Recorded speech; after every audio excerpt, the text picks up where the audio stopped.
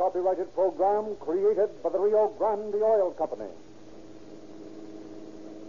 Los Angeles Police calling all cars, attention all cars, broadcast 98. Check all construction jobs in your district for missing dynamite. Any information for Captain Wolf of the Arson Bureau of the Fire Department. That's all. Rolls and closes.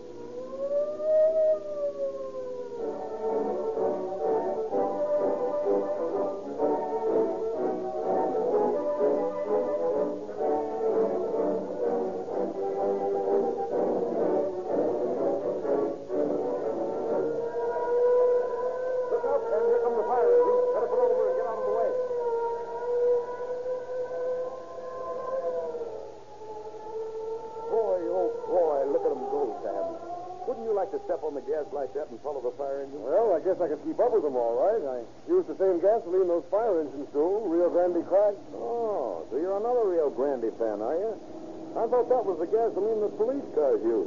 You don't mean to tell me that fire engines use it, too? Well, Rio Grande advertises that everywhere cracked gasoline is sold, it powers more fire engines, police cars, and emergency equipment than any other brand. I guess they couldn't say that year after year unless it were true. You know, I've heard a lot of talk about that Rio Grande cracked gasoline. Do you really think it's any different? Yes, I don't know. They've got something in that patented cracking process of theirs that you can't get in any other gasoline. I used to use the cheapest gasoline I could buy. And, I do. Then I decided I wanted to experience some of that police car performance Rio Grande advertised. So I started using Rio Grande cracked gasoline last year. And I certainly get more for my money than ever before. Every motorist who drives into a Rio Grande station gets the biggest value in gasoline history. Listen at the end of tonight's program for Rio Grande's free gift offer.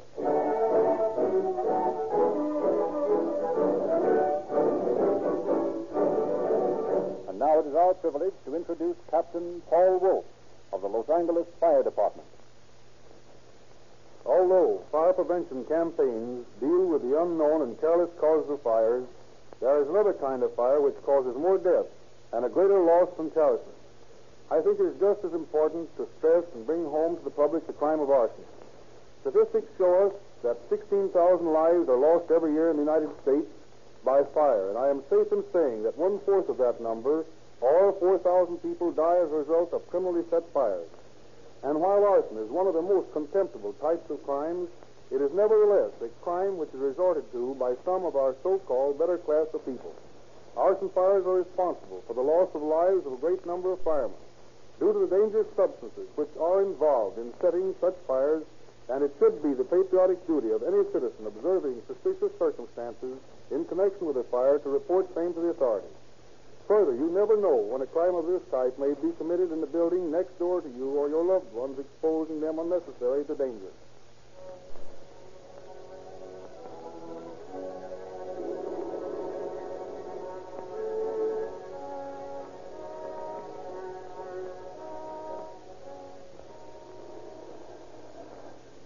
Adams, reporting from the box at the corner of Temple and Foudry at 3:55 a.m. Okay, Adams. Anything for me? Nope. Everything's quiet. Say, Sarge, what date's today? June 17th, 1926. Why? Just counting the days until my girl gets back from Frisco. You got nothing better to do? Not on this beat. Nothing ever happens around here. Hey, wait a minute. Did you hear that? What? Sounded like an explosion. Oh, you're crazy. There goes another one. It's in the While Away Theater across the street. Turn in an alarm, will you, Sarge, and I'll get right over there. Okay.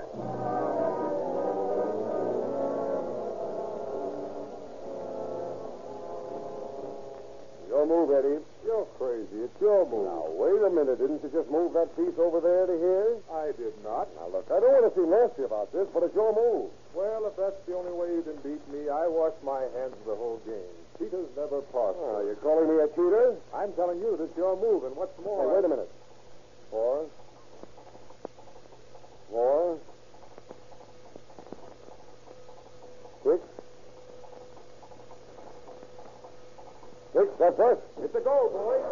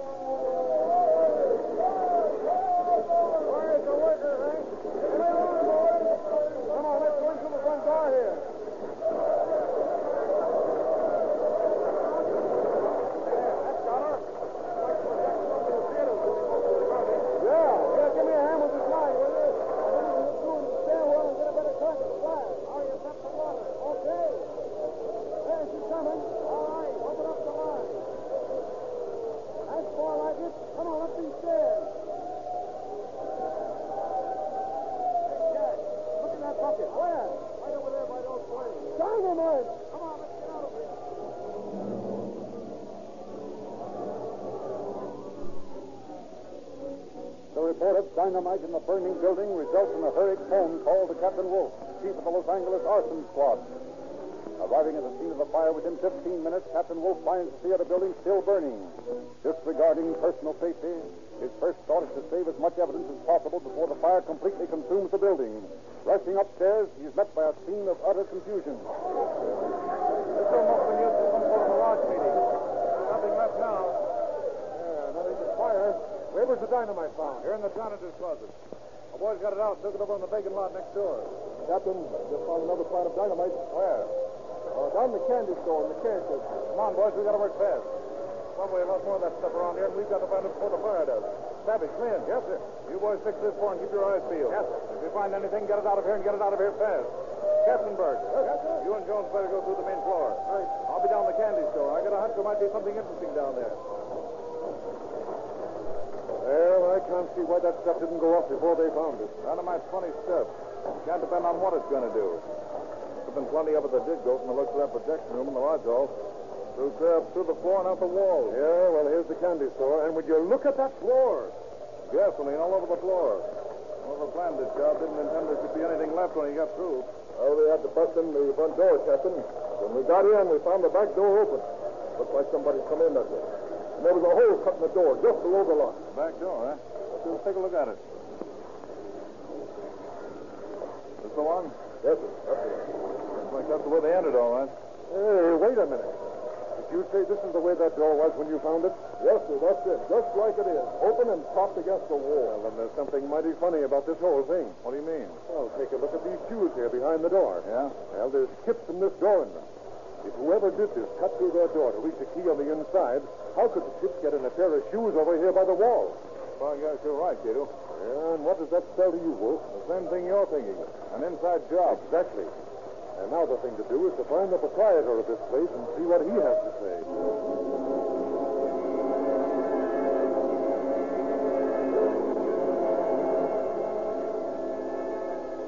What's your name? Judge Stimley. You're the proprietor of the store in the While Away Theater building? That's right. What kind of a business do you conduct there? Well, ice cream parlor, delicatessen, and the lunchroom. What nationality are you, Stanley? Polish. Stanley, your right name? Well, my whole name is Stanstovsky, but I changed it to Stanley so the people in this country could pronounce it. I see. And are you a citizen of the United States or here on passport? Passport. You realize, don't you, that the reason we're questioning you is to clear up a situation which surrounds the attempted burning of a building where your business is located. Yes, sir. And do you realize that you're suspected of being one of the men implicated in it? Well, I may be suspected. Why not? Well, now, when did you first get to the scene of the fire? Well, my landlord brought me about 5 o'clock. And when you arrived there, did you go in your store? No, sir. Tell me, Stanley, how do you lock your place when you go home? Always from the back. I turn the key in the back door and then leave to the front door. And when you closed that back door last, did you put anything against it? No, sir. And whose shoes did we find behind it? I ain't got no shoes there. Whose shoes might they be? I don't know. Have you anyone working for you? Yes. Abel Finley. Did he have a key to the store? No, not even my wife has a key. Only me. Now, how do you explain the fact that in your store we found gasoline on the floor and in a barrel out in back of the porch, and dynamite on the cash register, behind the jars on a shelf and in the icebox, totaling 76 sticks with caps and fuses? I can't say. I don't know anything about them. Does it mean anything to you that we found that the window in your store that was jimmied with the same tool that was used to cut a hole in your back door? And that the tool we found was one that was found in your house? A meat cleaver found in your kitchen? Tell you, I don't know anything about it. All right, you can go now, Stanley. There's a few things I want to check on before I ask anything more from you. In the meantime, I think if I were you, I'd think it over and see if there isn't something you've forgotten.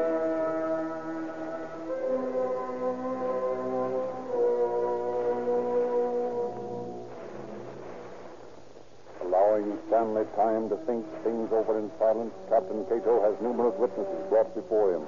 The result of his investigation now. Now, would you tell me exactly what you saw, Mr. Gaffer? Well, my wife and I awakened at the first explosion. They looked across the street. We live right opposite the theater building. And my wife said, "Look, John, the theater's on fire." I jumped up and looked out the window. Sure enough, flames were shooting out of the skylight on the top of the building. Well, I was just about to get dressed and go over when I saw a man come running out from behind the building and run down the alley. You get a good look at this man? Well, I couldn't see his features, but I know he was a stocky fella.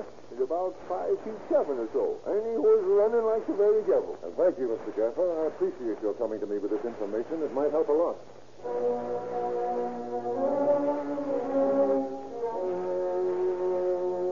Now, I'm positive that George Stanley never had a car before, but the last 5 days he's been driving around in a Ford sedan.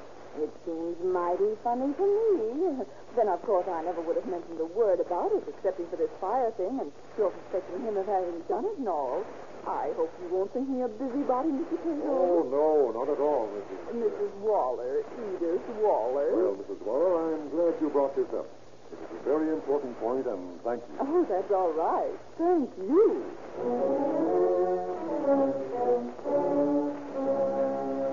Thus, from the testimony of many witnesses, the finger of guilt points more accurately at George Stanley every moment. Meanwhile, Captain Enos, battalion chief of the Los Angeles Fire Department, makes his report. After thoroughly investigating the aspects of this case, it is my conviction that George Stanley and Abel Finley, employed by Stanley, attempted to burn this building. What's been done about locating the Finley man? Every police station in all the surrounding towns has been notified to be on the lookout for him. We have a tip that he might be in Tijuana, so a couple of boys have gone down there. He knows this man's got to be bombed before we can do a thing to Stanley. Every piece of evidence we have against him is purely circumstantial. You know what the court will do in that case. Yes. Throw the whole thing out. And we can't let that happen. Now, there's only one of two things we can do. Find Finley or get Stanley to talk.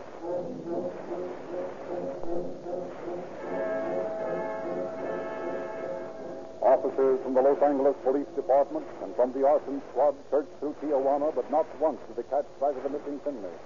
Meanwhile, in the office of Captain Wolf. Stanley, how do you explain the fact that your helper disappeared so suddenly after the fire? I don't know anything about him.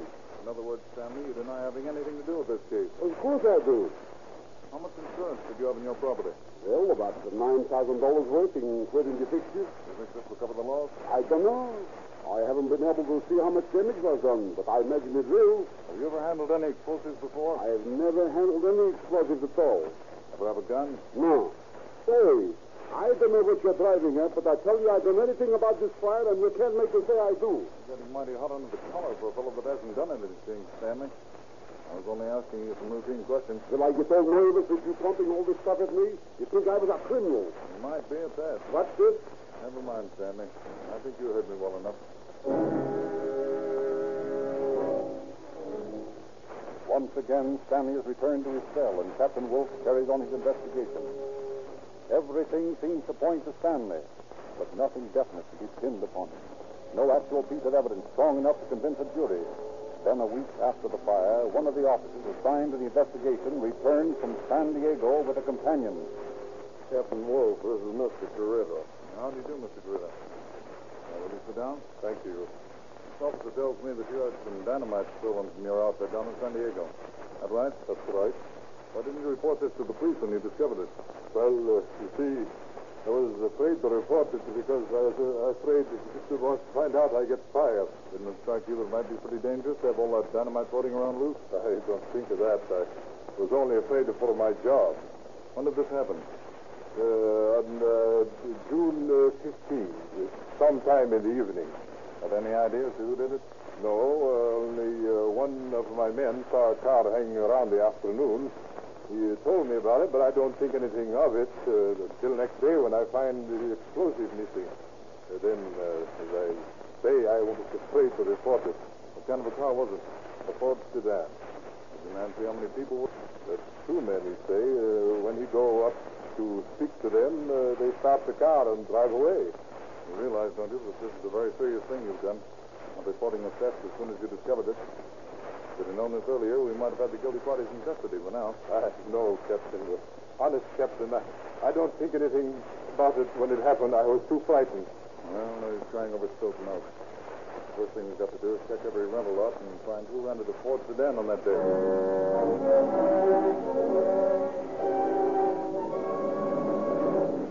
You're the manager? Yes, I am. I'm trying to find find out who rented a Ford sedan on or about June 15th. They keep records of this sort of thing? Yeah, certainly. But it'll be an awful lot of trouble to find out unless you know the name of the party. That's going to be too bad, then, because I'm going to find out. And if it takes all day, you and me are going over the book until we do. But there's your reason, if I may ask. Maybe this will help. Is this bad? Tupper, but certainly we can look through the books. Yeah, it's a pleasure. If you'll come into my office. All right. Have a seat? Cigar? Sure. Don't mind if I do. I got the books right here. Now, when did you say it was you wanted to know about? June 15th. Right around there. June. Let me see now. April, May. Here we are. June. 12, 13, 16. How about it? See anything like it? Pleasure, Ford Road. Wait a minute. Did you say a Ford sedan? Yeah. Here's one that ended on the 10th of June. It's the only Ford sedan we got. How long is it out? And then let's see, from the 10th till the morning of the 17th. Yeah, that's just about right. You got any way of giving me a description of the party who rented it? Yeah, I remember him. His name, he said, was Ziegman. Ziegman? What'd he look like? Well, as I remember, he had a bum arm. But he seemed to be able to drive all right. And he had a driver's license. Leaving the address? Yes, right in the book. 2526 Stumple Street. Oh, yeah, that's the baby we want. How far has the car been driven? Let's see. Out at 31,000, in at 31,650. That's quite a bit of mileage for 1 week's driving, isn't it? Yes, quite a bit. But when people rent cars, they seem to drive more than they would their own. I guess they want to get their money's worth or something. Yeah, I guess that's right. Well, thanks a lot. Well, you've been a great help. Sure, anything to help the law. If you ever want to rent a good car, don't forget this place. We got the best prices in town. Okay, partner. I'll remember that. So long. Goodbye. Call again.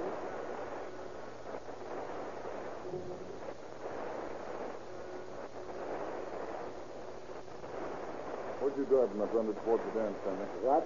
I don't know what you're talking about. You mean you didn't rent a Ford car on June 10th and keep it 7 days? I did not. With Finley? I don't know. I didn't see it. Stanley? But your neighbors came to say you riding around in one for about a week before the fire. It's all a frame-up, I tell you. I never had a Ford. How do you explain the fact that there was a Ford sedan answering the description of one you were seen riding in rented on June 10th? If the address was your place of business. I don't know. Maybe Finley rented it, but I didn't. All right, Stanley, you go right ahead and deny the whole thing if you want to. Only I'll tell you this. We're building a pretty good case against you. Very shortly we're going to have enough to bring you into court. And when we do, you're going to have an awful lot of things to explain away, and that's not going to be too easy.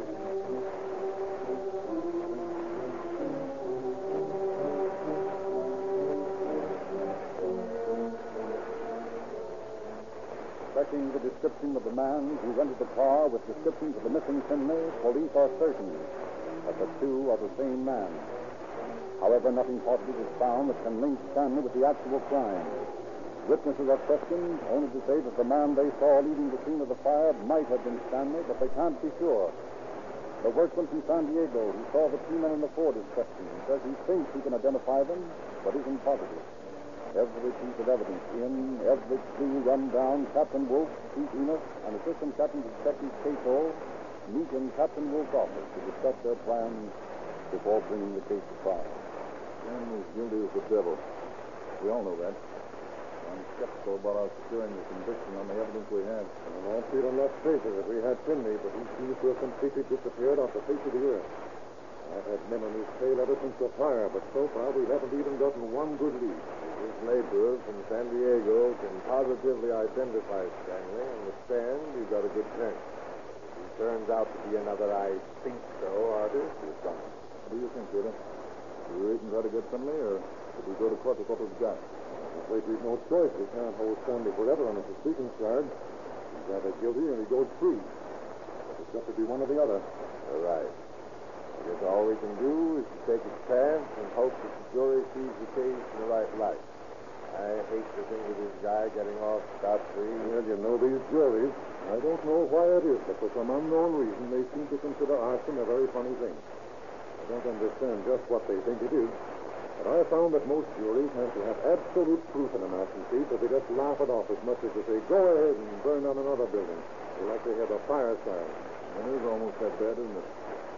Well, we can only hope that this time we'll get a jury made up of people who realize how serious a fire can be.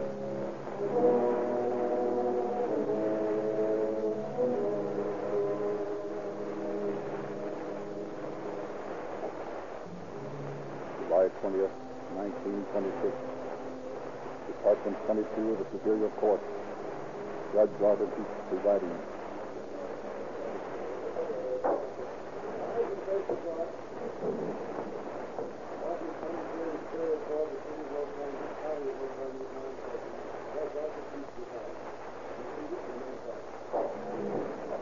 Counsel for the defense make all his witness. Thank you, Your Honor. Will Elmer Street take the stand, please? You solemnly swear the statements you're about to make to the truth, whole truth, nothing but the truth, so help you God. I do. State your name. Elmer Tree. Mr. Freed, it has been said that on the evening of June the 16th, you saw a man running from the scene of an explosion in the Wiley Theater building on Temple Street. Is that right? No, sir. What?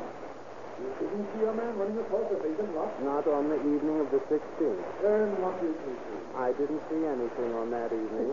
However, on the morning of June the 17th, I saw a man. Oh.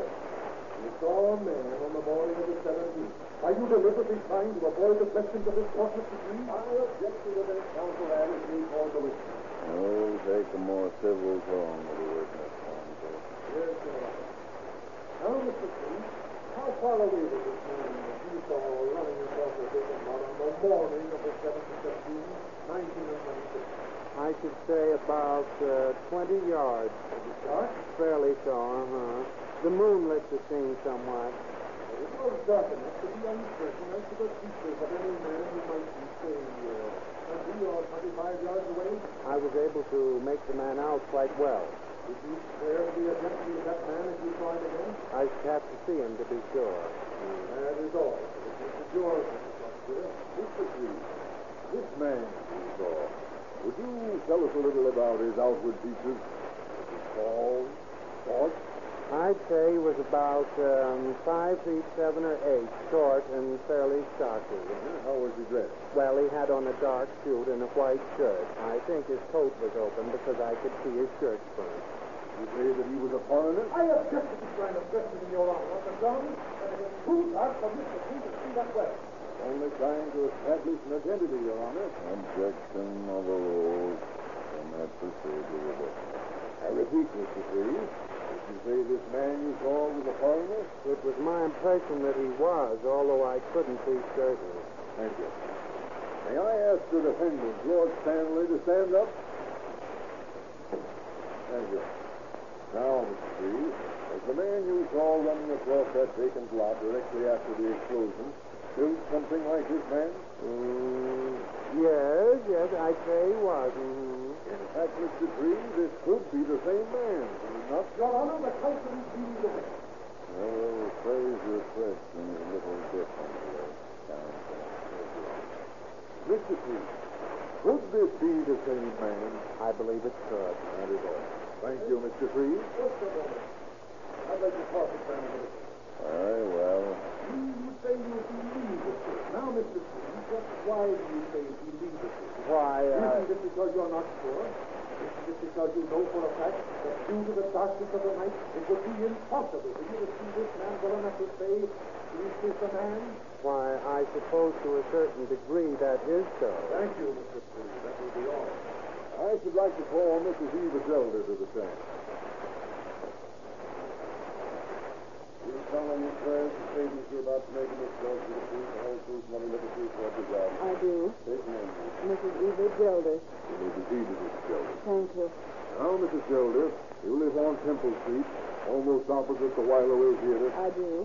On the morning of June the 17th, did you notice anything unusual? No, I should say I did. I thought there'd been another earthquake. Well, what makes you think that, Oh, Mrs. for Zelda? goodness sake. The old building across the street blew up. If you'd have heard the noise, you'd have known why. There was an explosion in the building? Ain't that what I just said? Yeah. You knew Mr. Stanley by sight, did you not? Yeah, I did. Oh, that's him sitting right over there. You will answer the court's questions in return from any comments, please, Mrs. Zelda. Your Honor, I mean. As I understand it, Mrs. Gildas, you saw Mr. Stanley, the defendant, riding in a Ford sedan for about a week preceding the explosion. That's right. And what's more, I know positively that Mr. Stanley... Oh, I beg your pardon, Judge. Your Honor. Mrs. Gildas, have you ever seen Mr. Stanley with a Ford sedan before this time? I have not. Well, he never had one. Is it of your opinion that Mr. Stanley had rented this car? It most certainly is. I object, Your Honor. This is the court of justice, and the opinions of the witness are of no value. I ask that answer be stricken on the record. I'm only trying to prove, Your Honor, that the defendant rented this car, drove to San Diego, and with the help of an accomplice, stole the dynamite used in this case. That is a leading statement. I ask that you disregard what has been said as misleading and contradictory to the ethics of the Supreme Court. Gentlemen, you'll have to stop or I'll clear the court and call a new jury. I merely ask, Your Honor, to have the statement just made in this court stricken from the record.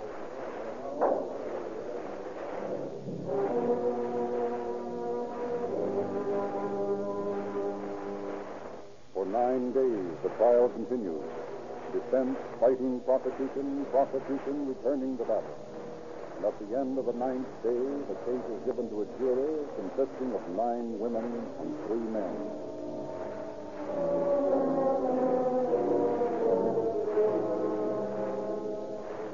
In the jury room, 12 people argue back and forth, pro and con.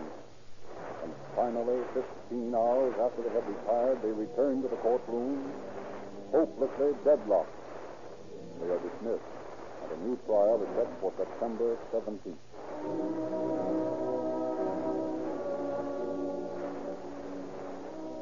But the counsel for the prosecution finds that lack of evidence leaves no hope for a conviction, and asks that the case be dismissed. Thus, through the sympathy of 9 women, George Stanley, alias Grigor Stanislavski, is free to continue in business until such a time as his accomplice, Abel Finley, is found and brought to trial. Then, and only then, will the truth be revealed.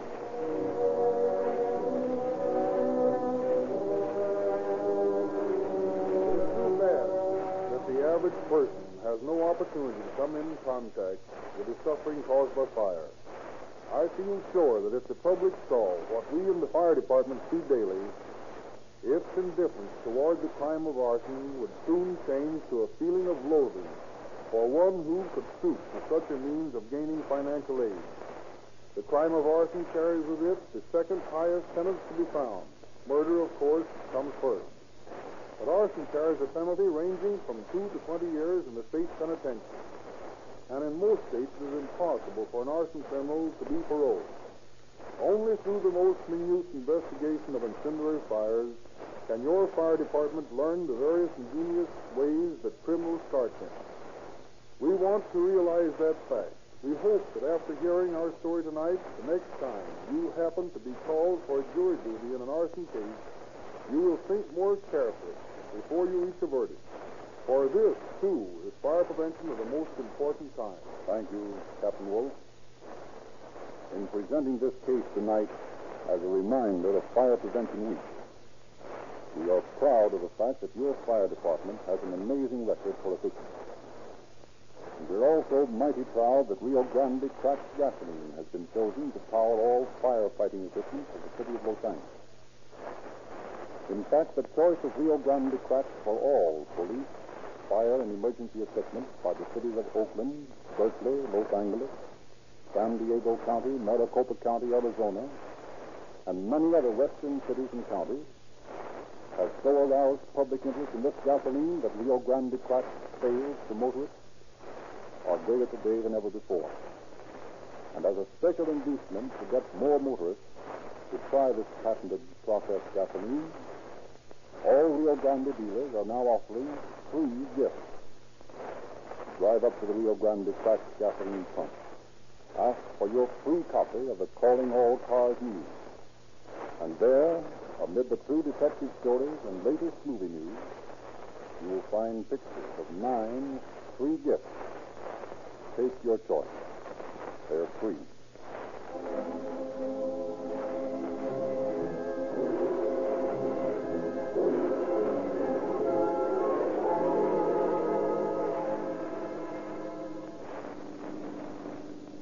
Angeles Police calling all cars, attention all cars.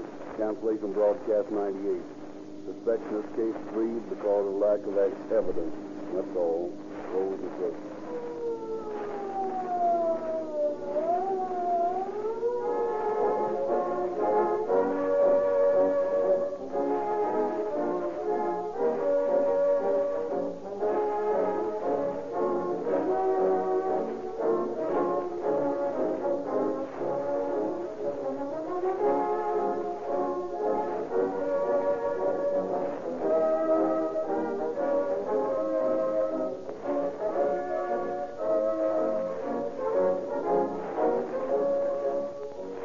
This is your narrator, Frederick Lindsley, bidding you good night for the Rio Grande Oil Company.